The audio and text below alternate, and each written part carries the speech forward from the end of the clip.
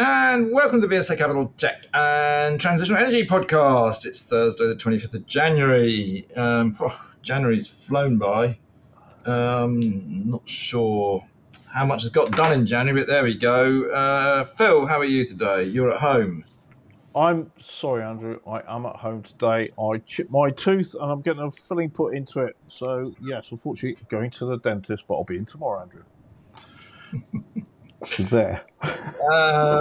Right, let's. I thought maybe this week, as the sort of start before we get into figures, we might just talk a little about the way EVs are going. We saw last night, I think it was last night, Tesla. Well, they're still growing, undershoot what the market was expecting, and the stock price was off. And we've heard Elon Musk saying that he's having to reduce prices to try and grab market share, etc., etc. There's a few people saying, "Oh God, the EV revolution is slowing down. It's not going to happen." There's a lot of people worried that China is going to go and dump EVs everywhere. And actually, this all sort of pretty much fits in with what our thinking is anyway, which is that, actually the reality is we are going to go EV. And there's a very simple reason why these changes are happening. Exactly the same reason that people move from horses to cars.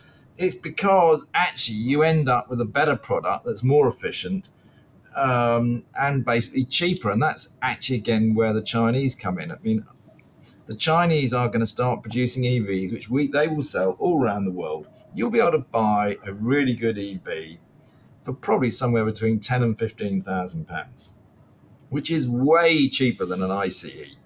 And then, of course, actually, you'll be able to drive it, and the cost of driving it is de minimis because certainly compared with petrol. Now, okay, everybody goes, that's fine. What about range, and where do you charge it if you're in London? You know what? We had exactly the same sort of issues, Phil, when the mobile telephone came along. And I remember when the first, Rayco, which doesn't exist anymore, came out with their massive brick, and everyone, well, that won't catch on. And then, of course, there was the Rabbit, which was a sort of. Don't you start laughing about that? I Right? remember that, yeah. I actually had one, and actually it was great because I can tell you exactly when I had one, because I had one and I bought it basically when my eldest son was being born, so it was 31 years ago. Of course, that got taken over by Orange and turned into an Orange mobile phone.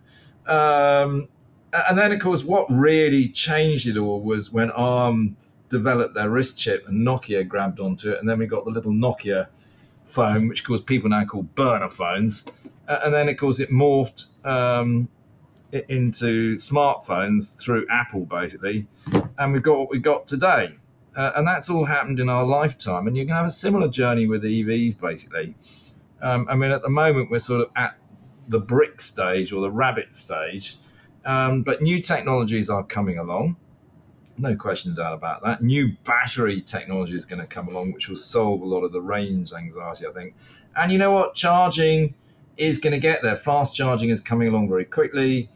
And you will get more and more charging points, and the ability to charge at home. It really is a matter of time. We've talked about how British Telecom is looking about whether they can use their little green boxes at the end of the streets as charging points. But there are lampposts out there everywhere. Dogs have found lampposts very useful for hundreds of years. Well, not hundreds of years, because they've been around for hundreds of years. But, we can turn them all into charging points. So I think, we will get there.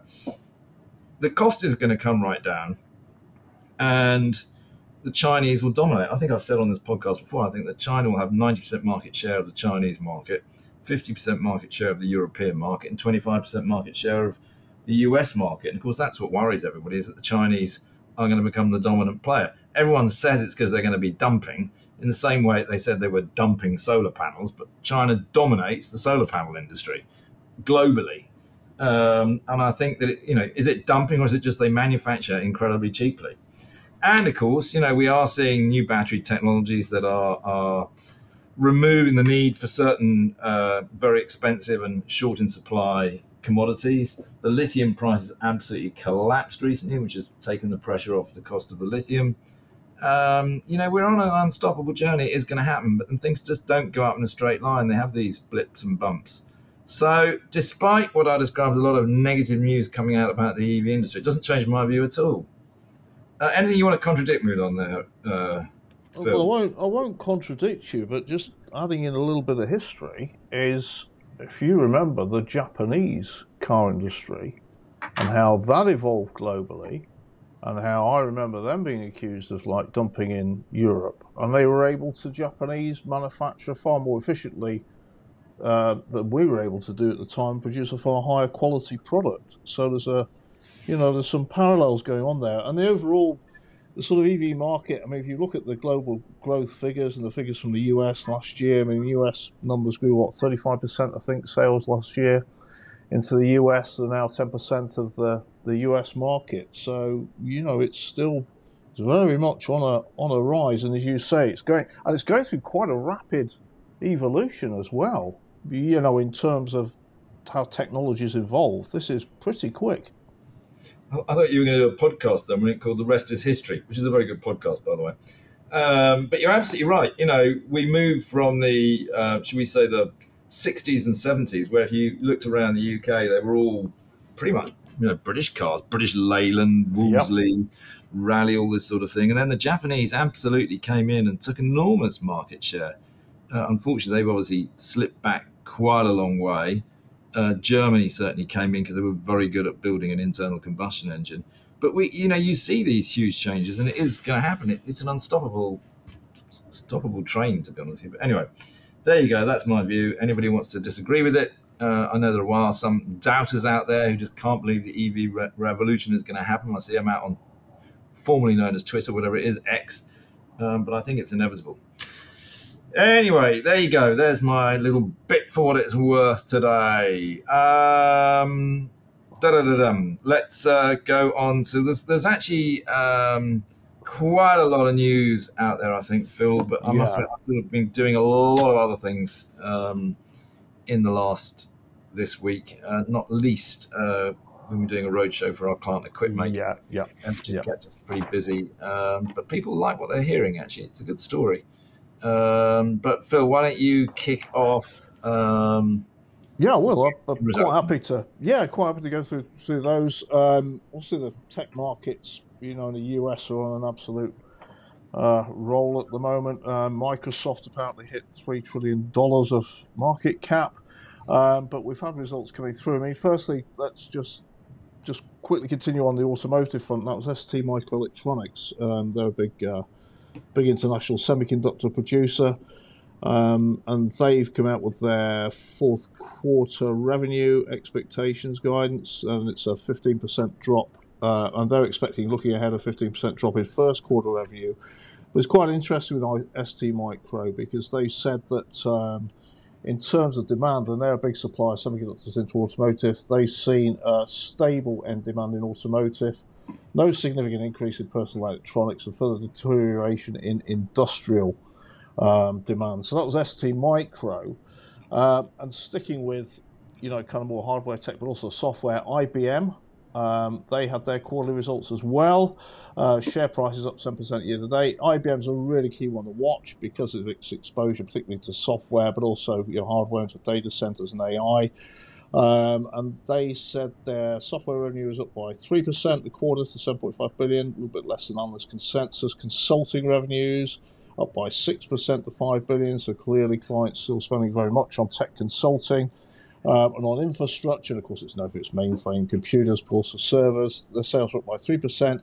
And they said, quote, in fourth quarter we grew revenue from all our segments, driven by continued adoption of our hybrid cloud and AI offerings. Client demand for AI is accelerating, and they said that their order books roughly doubled in that particular space. So that's all pretty positive, actually, from IBM. And sticking with software was SAP. They're one of our biggest software, Europe's biggest software makers. It's a $190 billion company. NVIDIA is a client of SAP. SAP makes under its ERP, Enterprise Resource Planning software, which is used to plan resourcing components, plan all of your production, plan your it helps with sales planning as well. Very, very, very deep integrated systems across many multinational businesses. But they announced, SAP announced that it's actually cutting 8,000 jobs. 7% of its global workforce, quote, as deep learning algorithms allowing staff to do more tasks and quicker. And this is our CEO saying that AI can enables faster coding. It's software developer, contract checking, sales pitches, etc. So they're reducing staff. But we've got to remember, of course, when we see some of these staff reductions in tech, that companies, through the pandemic, tech companies in particular, recruited quite heavily. So that's with software, sort of IBM and SAP. They're very interesting. But also, going back to semiconductors, ASML, Andrew, I don't know if you caught their quarterly results. ASML is a really interesting company to watch. Again, it's European, but they produce lithographic machines, which are used in the semiconductor industry, and they're used to make some of the most advanced semiconductor technologies. Big customers include TSMC in Taiwan, Intel and Samsung. And, I think people like TSMC, we've got to remember supplies NVIDIA, but also Apple. And they said that in their fourth quarter, their profits were up by 9%. On good sales growth. They also said their order books are up by more than 9 billion euros. And this is really interesting because you've got to remember that, when it comes to ASML, there are certain trade restrictions coming in because of the types of technology it makes. And this relates to China. And the company said that sales into China, usually its third largest market after Taiwan, South Korea, will be impacted in 2024. And it's about 15% of the sales. But nonetheless, they were pretty positive on their overall outlook and margins increasing. So good set of results from ASML and driving, helping drive the overall tech market. That's good. So that was on a wider front. Yeah, that was a very wide front, Phil. Very good, but I like it. Useful news. Okay, well, there we go. Let's get a bit more close to home and to the UK. Ilika, Andrew, battery tech. Yeah, we had the interims, didn't we? It's just taking so long, isn't it? That's the trouble, Phil. Yeah, it does. It's new battery. This is solid state battery technology. Looking at medical tech, but also automotive. And on med tech, they've got an alliance with a company called Certec Medical in the States. That project seems to be progressing well, and they're going to be using Ilika's technology directly in the States. Mainly grant-funded work at the moment. Made a loss, but it's still got cash. Ilika's got cash of 13 million, market cap of 57 million. So it's funded. Ceres Power, unfortunately, they had a trading update. The shares were down 14% on the day. I think it was yesterday. Did you see that one, Andrew? Or I did. Yeah. Fuel cells. Well, what can we say on this? The revenue was in line with guidance at 22 million, and the gross margin is 6%. It's got cash for 140 million. It's signed a new contract for fuel cell electrolysis licensing tech to Delta Electronics, done in January this year.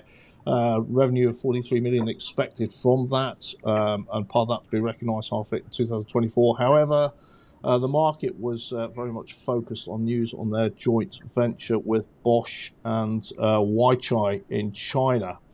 And I think this is what impacted the share price. So not able to conclude the planned China JV in 2023, maintaining strong relationships with both those parties, but it says unlikely to be completed in the current form, this joint venture. And they're evaluating other options with Weichai to address the Chinese market, and will update the market in due course, the overall stock market. Yeah, it's a bit of a roller coaster. I mean, it had a good run up in front of the sort of warning, which is why it fell so sharply in the morning. I think, if you march it up too high, like the Grand Old Duke of York, not the one that we sometimes talk about, but they then do come falling back down to earth. They do indeed. Yeah, okay, I'll tell you what, talking of warnings, by the way, did you see RS had a bit of a warning this morning? No, it didn't. No, it's not one. Yeah, they did actually. A little bit of a warning, which again, it's just worthwhile noting when electronics companies, RS is a big electronics company. Yes, it is. They warned, and with someone like an RS, the reason it's important is that they feed into the rest of the industry, and so just weaker than anticipated markets in Q3 is what they said. So you can imagine that feeding through, because that means that people aren't buying off them. are they? No, that's really interesting because they're one of the biggest distributors, and they Correct. serve across. I mean, you're spot on there, Andrew, because they serve right across the end markets in electronics, and it's smaller companies and bigger companies too. With components, I'll have a further look at that. Maybe talk about that a bit more next week, actually, or when we're back on podcast together. I mean, just quickly on on automotive, because we sort of started off with that. AB Dynamics, tickers ABD, it's 390 million market cap. They had full year results, and AB Dynamics are really, really interesting because they feed into automotive development and new models and safety systems around automotive. So they supply advanced testing equipment into the industry, simulation kit, and a driver simulation, so they can look at driver behaviour. They also have, I think, accident simulation equipment as well.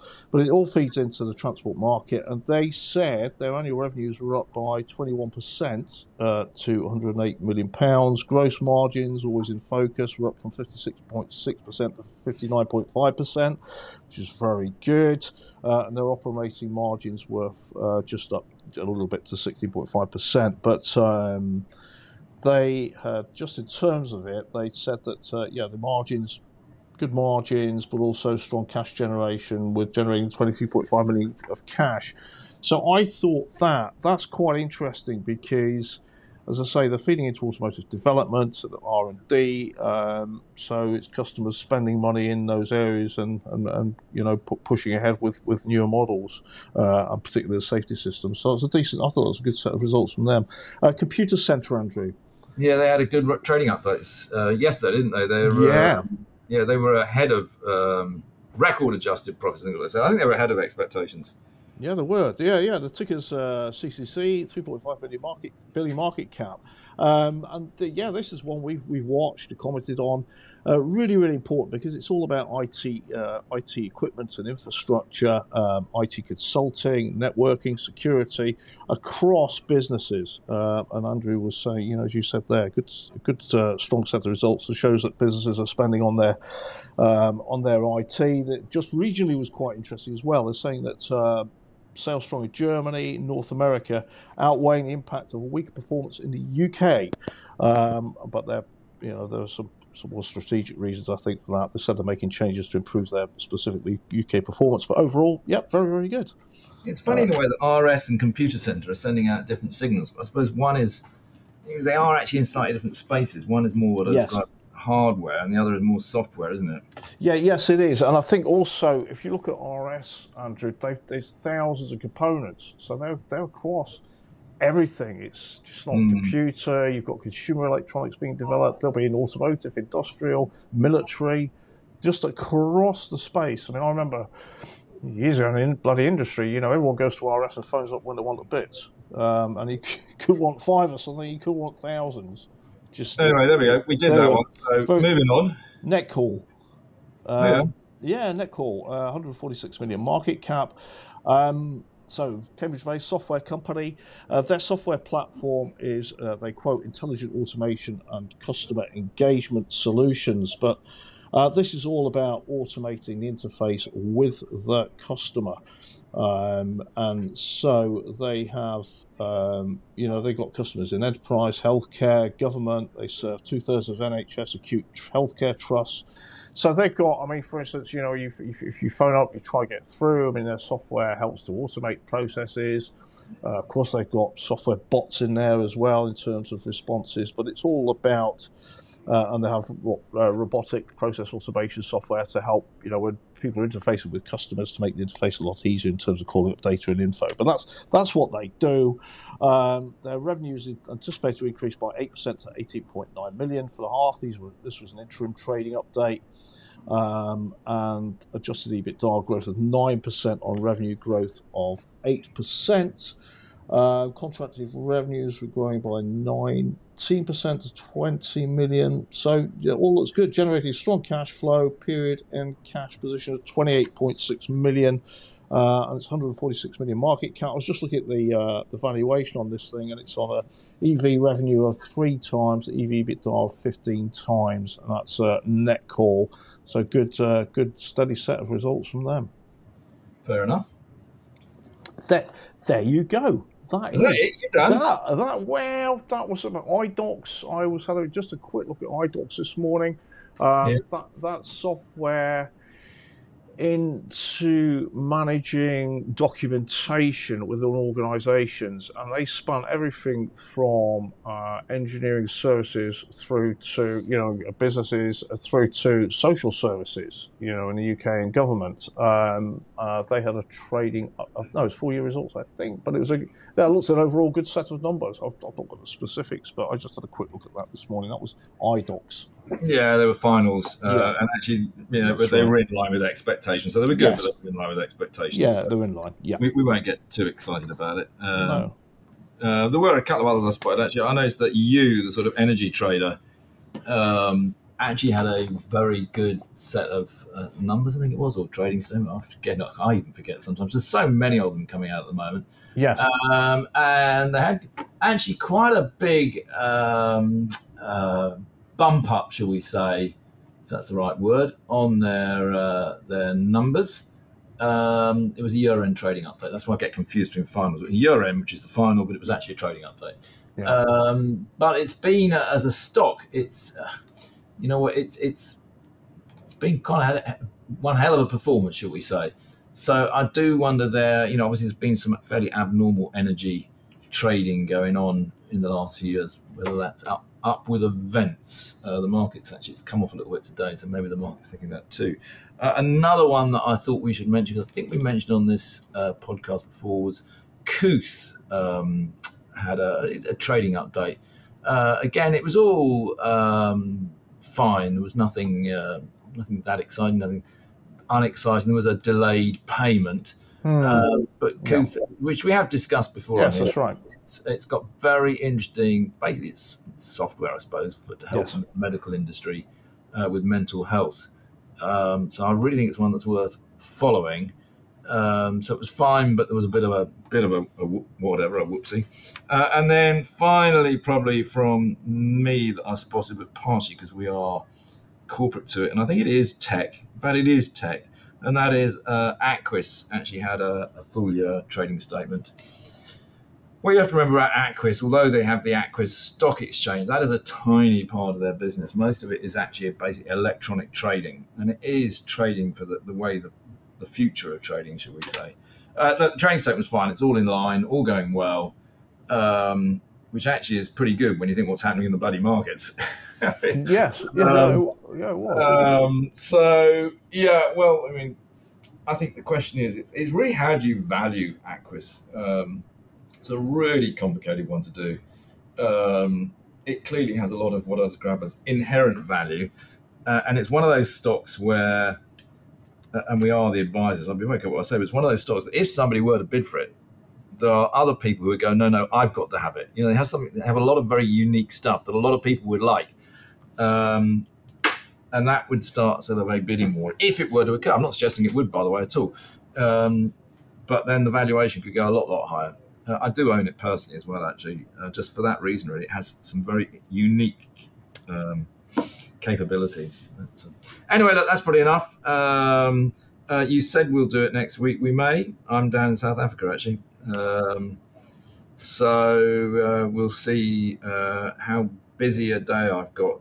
But you may have to do it with somebody else. Anyway, most people don't give a damn about who's talking on this thing anyway. So anyway, hope everyone enjoyed it. Do send us messages. Do sponsor us, whatever. You know the usual stuff. Thank you very much. And you never know. It may be next week, may not. Okay, well, have a good trip, Andrew, anyway. This podcast has been produced and edited by VSA Capital. It is intended for information purposes and not as investment advice. The information is intended for recipients who understand the risks associated with equity investments in smaller companies. Please do your own research and do not rely on a single source when making an investment decision. VSA Capital may derive fees from this content and seeks to do business with the companies mentioned.